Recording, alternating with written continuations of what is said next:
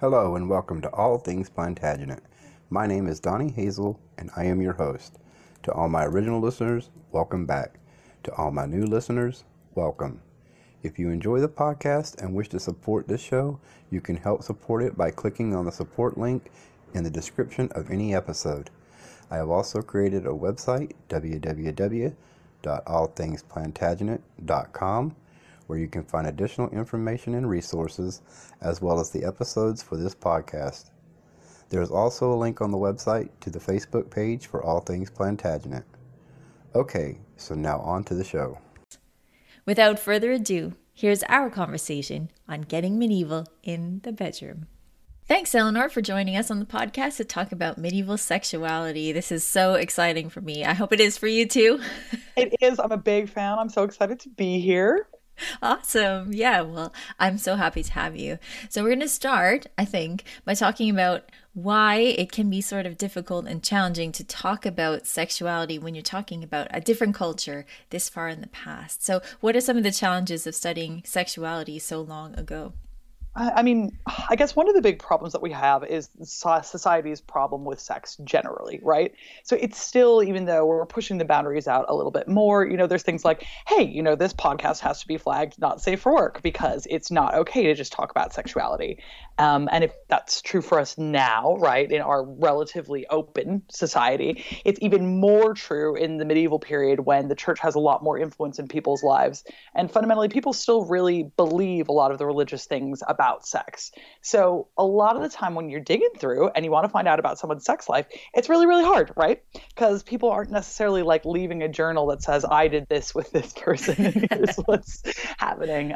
Historians of the future are going to be really, really excited about all of the blogs if, we manage to make them stick, because there's a lot more of that around today. But a lot of what I'm looking at is people saying, no, that's very naughty, that's bad, you don't want to have that sex. And that's the kind of thing that we're working with, is sort of like negative things to try to see a really clear view of what people are actually doing in terms of sexual practice. Yeah, exactly. Because in some ways, it's like looking at law where you have to look at what people say not to do in order to figure out what people are actually doing. Exactly. And then it can even be tricky on top of that, because we'll have stuff like, for example, medieval penitentials, which, for the uninitiated, that's kind of like a handbook that priests would have where they would use that when people are coming to give confession. So, you'll maybe try to nudge people towards confessing particular things. Or if they hear a particular thing, go, oh, okay, here's this sin. That means, 10 Hail Marys, this many days of fasting, that kind of a thing. And we don't know necessarily when we read these penitentials if these are actually responding to real sins that priests hear, or if this is like some guy who's not allowed to have sex, who's kind of like massively horny, like writing about what he thinks people are doing. So it's really kind of a tricky source, because it's like, all right, well, is this happening? Or is this, the kind of things that sort of repressed people are thinking are happening? So in general, and it's hard to talk in generalities, but if we can, in general, what is the church's stand on sex back in the Middle Ages? Okay, so the church's stand on sex is almost exactly what it is now, which is that sex is for making more humans, right? So the only time you should really be having sex is if you are intending to bring another person into this world. So ideally, really, if we're being real about it, you just shouldn't be having sex at all. The best thing you could possibly do is be a monk or a nun or a priest or something like that and devote yourself to never having sex ever. Failing that, there's the kind of very famous phrase that we use, which is, it's better to marry than to burn. So if you're like, oh man, I'm really going to definitely have to have sex, the first thing you need to do is get yourself married. It's got to be, like all religious and above board. And then you can have sex if you are specifically intending to procreate. And so, for you and I, we might go, oh, okay, well, that sounds like pretty good and, maybe pretty reasonable. The thing is, there's a lot of prescriptions on top of that as well. It's not like, oh, well, as long as you're hoping at the end of the day to have a kid, go nuts with anything within those parameters. The idea is to kind of like get in, get out as fast as possible. A little on the nose there. And basically the only thing that's really acceptable to be doing is penis and vagina sex. And like to the point where it's like, okay, no, what we would call, some people would call, quote unquote foreplay, which I try to say is, other kinds of sex. So like manual sex, oral sex, anal sex, all of that is a big no, because that can't get anybody pregnant. So you shouldn't be doing that. And it's even down to stuff like there shouldn't be any quote unquote lascivious kissing. Like, don't try to turn each other on too much. Like, don't try to have all that much fun. Just like really try to procreate and get out of there as fast as you can. But there's also kind of like a different tack on that as well. Because for medieval people, they believed that for conception to happen, women needed to orgasm as well as men. Because the idea here is that, all right, well, if the, quote unquote seed that men have is released when they orgasm, which, sidebar, men can orgasm without ejaculating, and they can not orgasm and ejaculate, just to make that clear. But, medieval people were being, kind of basic about it. It's chill. But the idea is, okay, so that has to happen, right? So for a woman to release her seed, she's going to need orgasm as well. So even though we're kind of like, oh man, this is really kind of like pleasure phobic, this isn't really something that you want to see, there is a little bit more of an emphasis on a necessity for women's pleasure in here as well, which is interesting, I think. Yes. And when we had Ruth Mazo-Karas on the podcast talking about marriage, we were talking about how the conjugal debt goes both ways. So there is an expectation that the women have to be having sex as well. They should be enjoying it a little. Not a little, lot. just a little. And I mean, another really interesting thing is for medieval people, women are the ones who are actually really up for it, which is, a complete inversion of the things that we tend to think now. We tend to think, well, women, they're not that interested in sex. You got to kind of trick them into having sex. This is the origin of every pickup artist in the world and all of that. But for medieval people, women are really, really into sex, and you've got to kind of like control them and like keep that under wraps. It's like, oh no, they're asking for sex all the time. Well, better marry them off, and then they can have this little bit of sex. They can have this little penis and vagina moment, and that'll be okay. So it's weird because some things are total inversions of what we think, and some things are kind of track really well. Yeah, exactly. And when you're talking about pregnancy occurring because women have orgasmed, this is still one of those things that's really kind of fraught and still around right now, when people are talking about rape cases still. And it's kind of funny how some of the most repressive things we've kept around and some of the most freeing things we haven't. Oh, yeah. And I mean, that's absolutely true because, it's the same way that we will think, for example, about rape and sexual assault now, where this could kind of be used against women if they decide to bring a rape case in the medieval period. If you get pregnant, then people will go, but you orgasmed, didn't you? That's why you're pregnant. So was it really rape? Yeah. And exactly. That's crunchy. So, it's not all fun and games. It has to be said, Yes, yes. And it is an important part, which is why I wanted to have you on the podcast. It's an important part of society, not only because of the marital element, but because it is a serious driver of human behavior. Oh, absolutely. I mean, and this is the thing, right? So we've got the marital element, and you can talk about what the church wants you to do until the cows come home. And that's really cute, but that's not what people were doing. So, and, again, of course, penitentials are a tricky source, as I say, but that shows us there's actually this wide array of sexual behavior happening completely outside the bounds of marriage, or, even the sexual behavior that's not acceptable within the bounds of marriage happening. Because you could still, get told that you're very naughty by your priest if you are deciding to have, for example, oral sex with your husband. That still gets you in trouble. Not as much trouble, but it's trouble nonetheless. Yeah, and there are even certain days on which you are not supposed to have sex as well. Oh yeah, like Sundays are right out of the question, and as are like high holy days, and we don't. Well, the phrase isn't exactly high holy days. Sorry to steal that from our Jewish brethren, but holy days of obligation, sort of. So like the Immaculate Conception or Michaelmas, all the really big celebrations. You're not supposed to be having sex. No sex during any of Lent. No sex during any of Advent. No sex on Christmas, the list goes on. And so when we think about that, obviously it's clear that people aren't following these rules, because if that's true and no one can have sex during Advent, then no one in the medieval period would have ever been born in September. And that's just not the case, is it? So, there's plenty of things going on that are outside of what the church's kind of idealized conception of what sex should be. It's just that you got to make the connections on your own, Right. And the connections that we would make and the connections that medieval people would make are confusing beyond all these rules. I mean, you're supposed to go and confess that you've had these thoughts or you've done these things. But then at the same time, medieval culture was pretty bawdy, and that you have all sorts of examples of sex being funny and something that you should be laughing at, participating in, all that stuff at the same time as you're supposed to not be thinking about it at all. Yeah, I mean, it's one of these things. I guess we still have this kind of like societal expectation now where, we do tend to think of sex as something kind of very naughty, but also we use it to sell like hamburgers and stuff like that. So, it's sort of the same thing. And medieval people loved it. We've got all these wonderful examples of medieval art. So, for example, a lot of people, I think, would have seen various phallus trees. We've got some really great examples of like, nuns picking penises off of trees, or sometimes even in churches and things like this, you'll have whole frescoes and there'll be this big tree and there's just all of these erect dicks hanging from it, and that's a big part of the medieval imagination. And I mean, part of it, I think, is also that they've got kind of less of a concept of privacy than we do. Like they're kind of most people, if you think most people are peasants, so like 99% of people are peasants, and you're all kind of like living in this house, and do you have your own room? Not necessarily.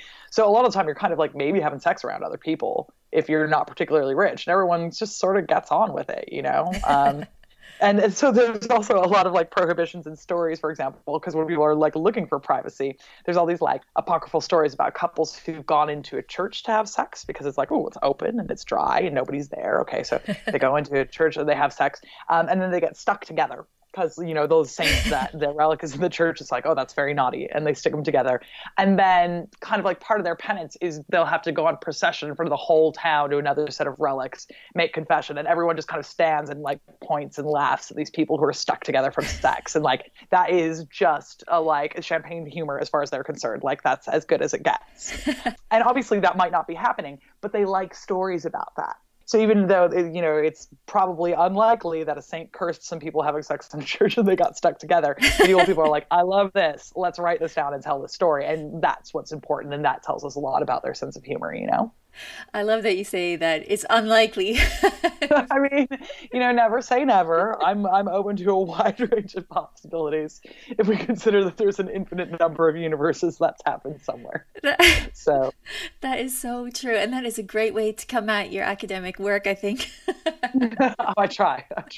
I do have to ask about these phallus trees. What is up with the phallus trees? Do you think that they're just to be funny, or is there a reason that they are on the tree? Well, I mean, I think that in the first place, I think that they're definitely meant to be funny, and congratulations, medieval people, you got me. That's hilarious.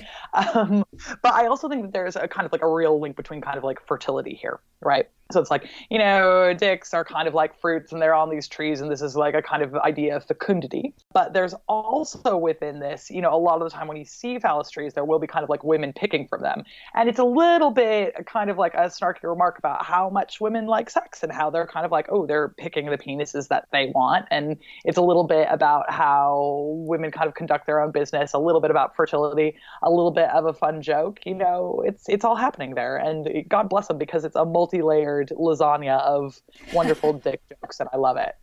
It's amazing. And you see this kind of stuff, like you say, in churches, or there's nuns picking stuff off a tree, but also pilgrims' badges and other things like that. They are so, well, you would not be able to wear them in public right now. Without getting some sort of comment, but they're pilgrims' badges, and they're very, very racy. Oh yeah, extremely. And I think this is one of these things that's really interesting about medieval society versus ours, because our society is kind of super chill about penises, right? So the penis tree is taken off and it's wildly successful. Everybody loves the penis tree, and no shade, I do too. But it's kind of like how everywhere you'll see like a crude graffiti of just like a dick and balls, which is congratulations. I love that graffiti. 13-year-old boys, keep it up. But what medieval people also liked was to kind of put vulvas on things. We see it less in like marginalia of manuscripts and that sort of thing, but we definitely see it with pilgrim badges. So what I always say is like, what we have to think about is that for a lot of people, pilgrimage is kind of like the equivalent of like spring break for us now. So people are like, ooh, pilgrimage, yeah, because I mean, consider you grow up in some, most people are living in some tiny little town of like 50 people, 60 people. Even if you're from a city, like what's the biggest you can dream? Like 13,000 people in a city, right? Mm-hmm. You go on pilgrimage, you meet a bunch of people, you're not related to any of them. And like, that's pretty sexy, right? Just newness and new opportunities. You're probably under plenary indulgence, or you're going to receive tons of indulgences when you get to your destination. So it's like, well, you may as well sin a little bit. So for a lot of people going on pilgrimage, yeah, it's definitely like a holy situation. I'm not trying to take that away from it. It's not like entirely cynical, but you might have a bunch of sex. So people are out here, they'll make these wonderful pewter badges. And especially this is common in the lowlands. A lot of them survive to us. And there'll be all kinds of things like my very, very favorite, if you go Google this, everyone, which you should, my very favorite is there's this vulva that's wearing a crown and it's being carried on a litter by 3 penises that have arms and legs and little tails, and that's my absolute favorite. But we've got like vulvas riding horses as archers. We got vulvas everywhere, and it's just like vulva central. And not only is this completely acceptable, it's like, ooh, well, I'm busy being holy, better put my vulva badge on, you know? So there's a lot more room for this kind of like expression of frank sexuality, actually, than there is now when we're still kind of struggling to even deal with the fact that vaginas exist in a lot of ways. Yeah. I mean, and we definitely don't accessorize them. I mean, I love these pilgrim badges with hats. Oh, I know. Like, I'm really kind of, there are some people online who make replicas, and I've kind of stared at them for a very long time and considering it because they're absolutely fabulous. It's true. It's something that everybody needs to wear to class. Oh, yeah. Sure. I just really am always looking for new ways to alienate my students. So, you know, that's right up there. Yeah. Great. Well, it's not weird enough to be talking about this in class anyway, right? Anyway, yeah. I love, you know, I always love those days when we're going more deeply into sexuality and they all just kind of start staring at their desks. That's how I know I've done well. You know? Just the slow rise of color from the neck going up. Mm-hmm. Mm-hmm. I want to get into a little bit about this whole idea about women being the ones who are lustier at this time. And I'm thinking in terms of widows, especially, it's like women don't necessarily think about sex until they are married. And then once they are, it's like, boom, you cannot control them. Oh, yeah. And so widows are a really interesting one because they, in particular, inhabit this place in the imagination where it's like, these ladies are uncontrollable, right? So it's like, it's really easy to kind of control women and control their sexuality if you're doing it within the bounds of marriage, right? And women, to be clear, women are always working all the time. They've always worked all the time. Women in the medieval period are working 24/7. We're talking about like spinning, making beer, you know, helping with the flocks. They're doing everything that there is. And they're probably also helping their husband in whatever trade he is doing. If he's doing a trade, they probably do it too. And they probably keep his books. Now, say that husband dies. Suddenly you've got this woman who knows about sex, knows that it's really, really fun. And she's got money now. Like, she doesn't have to remarry. She doesn't have to like keep her purity in a particular way in order to attract a marriage partner because she's done. She's already done it. It's you know, that horse is bolted. So widows are this really scary kind of prospect because it's like, what happens when you can't control a woman financially and you can't control her sexually? And as far as medieval people are concerned, it's basically like Cougar Town 24/7, which, you know, God bless them. I really hope it was happening to a certain extent because it seems like a really great time. And I'm happy for those ladies if they made it happen. Yeah. Yeah. I mean, don't just put yourself into a convent. Enjoy yourself. Exactly. And, you know, of course, those are kind of like the two ways. And this is the weird thing about the expression of women's sexuality in the medieval period. And especially what we've seen written down is it's like those are basically your two options. Either it's like all the way crazy, just sex 24/7 for women, or it's convent time. It's like pick a one. So, I mean, it's the whole Madonna whore complex writ large for a society, you know? Yeah. Whereas, you know, for men like Augustine or something, you could do one and then the other. I mean, and for women, that sort of exists if we're talking about, like, for example, paths to sainthood, right? Because there's essentially two ways. It's like you can either be royal, and then it's like you got a huge head start. Great idea. Be royal and be like, oh, I'm on a diet. And everyone is like, oh, man, this lady is a saint. That's pretty good. Or if you're like born poor, if you are a sex worker and then do really well, see the error of your ways and give it up, then everyone is like, oh, man, this lady is a saint. So it's like that's the two ways into sainthood, too. It's like all the way sex time and then be like, oh, no, it was actually very naughty, or never sex time. Those are the two modes, you know. That's right. You need to repent at some point, and definitely before you die, because you know, you need to be doing that before you die. But let's talk about sex workers for a minute, because I think it is Florence where they had actual licensed brothels to make sure that the young men of the town were not too fashionable and also not gay. So let's talk about sex workers for a bit. Oh, yeah. Sex workers are this really important thing in the medieval period. I mean, not that they aren't now, but they occupy a really different sort of societal space, because the idea behind sex work in the medieval period, and you can go to your man Augustine of Hippo on this, you can go to your man Thomas Aquinas, and they will tell you exactly the same thing, and that is that sex workers need to exist in the medieval period, because otherwise dudes who are not married will get so horny that they will turn violent and they will riot and basically burn your city to the ground in a totally normal and chill way. So especially in cities, so like Florence, it's also all over the Holy Roman Empire. You'll see a lot of places, Frauenhausen are oftentimes chartered by the city municipally. It's a big thing in Dijon. And also there are a lot of them in London, where I live. And they all kind of exist for two reasons, as you say. In Florence, it's got to make sure the guys don't go gay, because, I struggle even to use the word gay, even though these guys are clearly what we would call gay, but they don't have really that same concept. It's just kind of like, if you do gay sex, you're a person who does gay sex. You're not gay. They're weird. It's a whole kettle of fish to get into. Yes, let's get back to that in a second. Yeah, we'll get back to it in a minute. So in what you would do is you would make sure that there's these brothels. And so then dudes who are not married can go there and have sex. They won't start having sex with other dudes, and they won't get all weird and violent and burn the joint down. And so Thomas Aquinas calls brothels and that sort of a thing the cesspools that keep cities clean. And so that kind of tells you what you need to know, because on one way you're like, oh, that's very forward thinking of them that they accept sex work, and that's kind of cool. But it's still this really liminal place for the women who do it. So it's this definitely needs to exist, but it's still pretty sinful. If you die while you're a sex worker and you're unrepentant, then you're a sinner and you're probably going to end up in hell. But if you repent before you die, they're a lot cooler about it, and there's a lot less stigma about it than our society now has. Generally, for example, your repentance is just going to be get married. If you are still kind of young and you want to get married and you have a couple of kids, the church is oh, job done. There you go. There's your penance. If you're older, you could join a number of orders. There's the Order of the Magdalens, who are started specifically to take in ex-sex workers. Having said that, by the end of the medieval period, they're pretty much just another order of nuns, and it doesn't really have very much to do with that. But they're started specifically because there's this sort of demand where women, especially, consider you've been living this lifestyle where you're sort of doing whatever you want, you make your own income.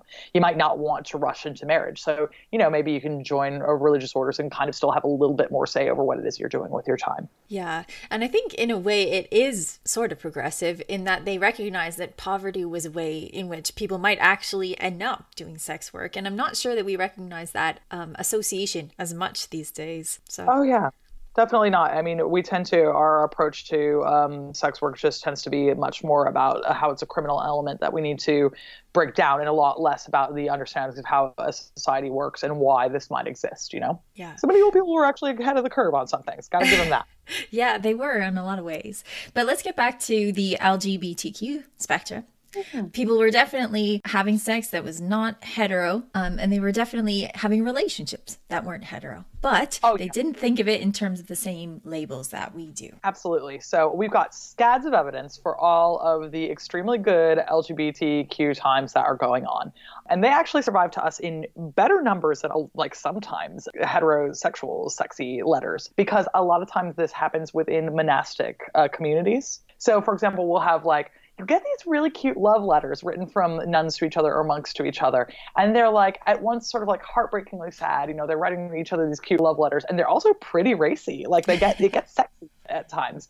So there'll be nuns writing to each other about how much they miss each other, and how they think about how the other nun kissed their little breasts and that sort of thing. And you're like, oh, okay, great. Go off, girl.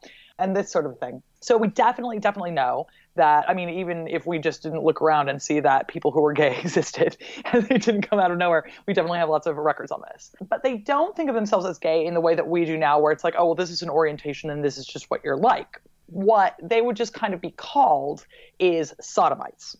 And this is where things get really, really tricky in our records, because sodomy technically, now when we say sodomy, people tend to mean butt stuff, but sodomy does not mean butt stuff.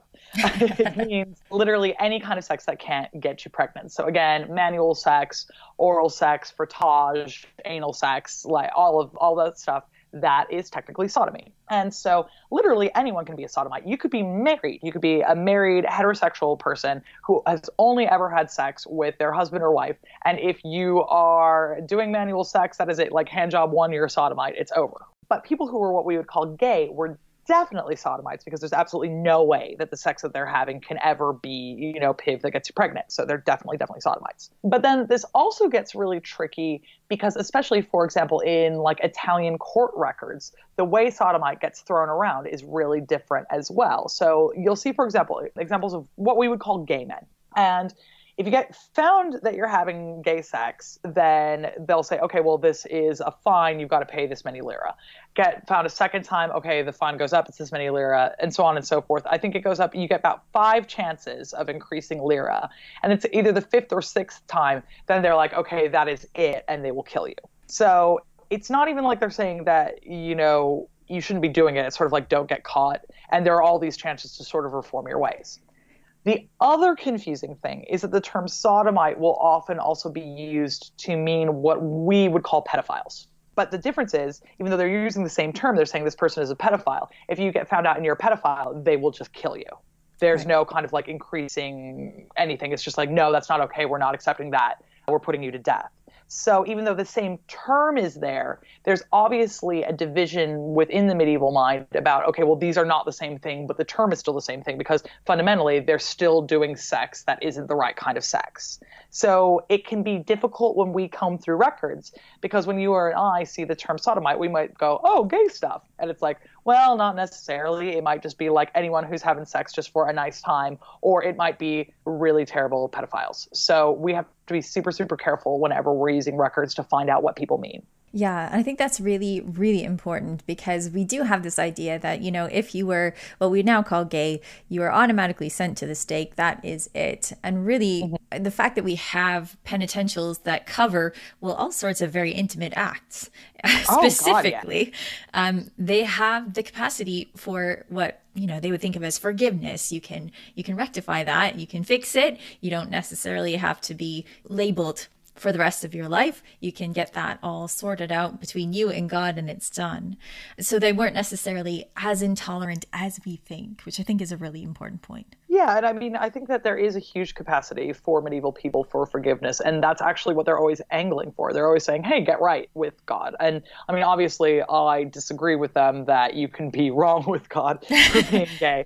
But yes, for absolutely. them, it's not like a guiding principle. There's a really great article about this. Unfortunately, I'm forgetting his last name, but there's an excellent article that is called Homosexuality as a Threat to Medieval Study. Sorry, Heterosexuality. Important point. Heterosexuality as a threat to medieval studies. Because heterosexuals now kind of tend to look at sex history and this sort of thing and assume, well, everybody's straight unless proven otherwise. But that's not how medieval people think about it. Medieval people tend to think about sex as a series of practices that you can pick up or put down and you can be forgiven for or not. Whereas now we kind of go, oh, people are fixed, they're this thing or the other. And that can be a really difficult time, especially for people in the queer community and especially, for example, for bisexual people.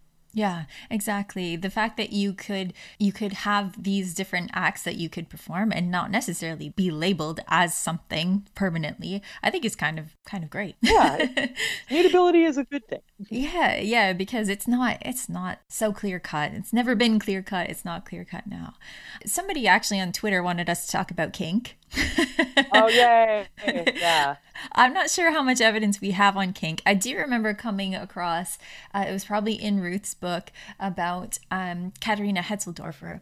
And I think those two, she and her lover, were using a dildo made of red leather, which I thought was fantastic. The fact that it was colored. Yeah, that's like an extra step forward. I mean, I guess it also depends on how you think about kink, right? Because definitely we know, like, so for example, there's just a lot of dildos and strap-ons around the shop. Oh, yes. Let me be clear. I wasn't thinking of this as kink, but I was thinking of sex toys, and that is cool. Anyway. Yeah. And like, oh yeah. And there's tons of sex toys and they're really into it. They're really into dildos. We know they come up in penitentials all the time. It's this sort of thing we'll kind of, and you'll also sort of see art that at times kind of like indicates that women might be using this. The idea that dildos are around the place and that you might be using them on yourself or using them on other people, especially other women, big deal. And they love it.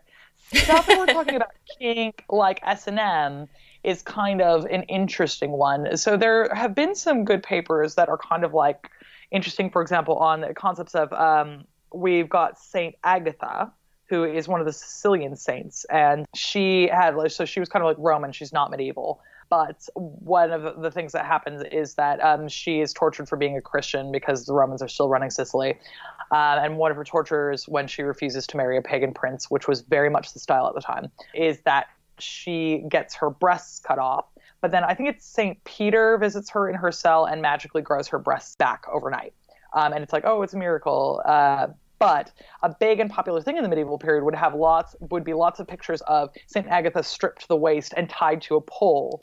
And there's kind of like the implements of like breast desecration, like a kind of pointed at her, but not on her. Like you don't see anything getting sliced off, but it's like, ooh, like, you know, a naked lady tied up and it's going to hurt. And there have been some arguments for that as a kind of kink. Or, for example, St. Sebastian, a queer icon and hero who was not killed by, but suffered and lived through getting tied to a pole, a tree, and having a bunch of arrows shot at him. And he's often tied up and he's got a bunch of arrows in him. And he's usually looking rather handsome while he does it. So there is a little bit of kind of like the, ooh, sexy pain thing going on in those vibes. But we have a little bit less for that. We also have weird examples, and I'm sure, and Ruth Mazzucaris has talked about this a million times, but we also have gross examples, for example, like in their relationship between Abelard and Eloise, where Abelard will say that he kind of strikes Eloise and he hits her all the time.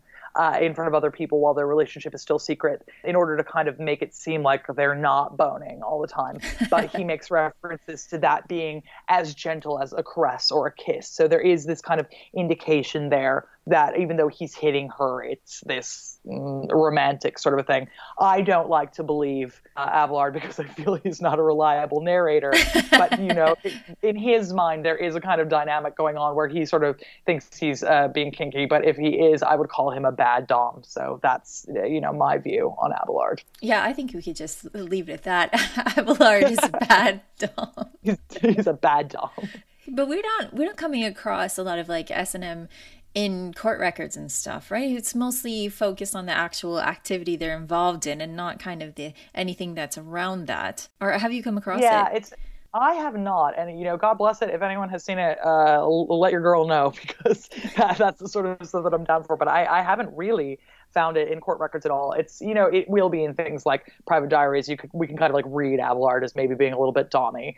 We can kind of look at these particular hagiographies and go, that's a little bit kinky. It'll be things like that. But we don't see a whole lot of, you know, medieval people going, oh yeah. And also if you are whipping each other in order for sexy times, that's 10 Hail Marys. That doesn't happen. So if anyone knows about it, though, do let a girl know, because that would be amazing. Yeah. I mean, we talked with Kat Tracy about torture. So you'd think that people would just be all over the torture when it comes to their sex lives, too. But that is total myth. Yeah, I know. And it's like, I think that it is a good thing for us to keep in mind, because a lot of the time when we think about medieval people, we tend to think of them as like these quite violent people who are like prone to torture and prone to these things. And it's like, well, I mean, I'm not here to say that medieval society is totally peaceful and great, but they're not quite as into using it for the interesting, sexy times that, you know, we kind of jump to in our own conclusions. And this is something that you have shown in your work more than once. People were so much more similar to us now than we ever give them credit for. And that means inside the bedroom and outside of it. Oh, yeah, absolutely. I mean, they're kind of like us, but in some ways turned up and in other ways turned down. It's interesting what is muted and what is cranked all the way up to 11, you know? Yeah. Widows are cranked up to 11. Oh, yeah. Oh, yeah. I mean, you know, and actually just having, you heard you say that out loud, you know, we kind of have that concept of like older divorcees, right? Like we think about like older women who are divorced, we're like, oh yeah, you know, that, like, we still sort of maintain that. Yeah, the fact that you have a word for that, the fact that you brought out the whole cougar thing. It's kind of the same thing, but not necessarily a widow. But a lot of the time when you say cougar, we do think divorcee, no? And that's like kind of the same thing. Yeah, absolutely. Thank you so much, Eleanor, for coming on the show, talking all about medieval sexuality. Always a pleasure, Danielle. I'm just so excited to be here, and thanks for having me on. Yeah, it's been so much fun. Thanks. Thank you for listening to this episode of All Things Plantagenet.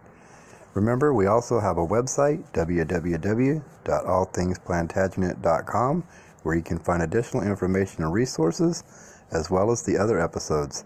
Thank you for listening, and have a great day.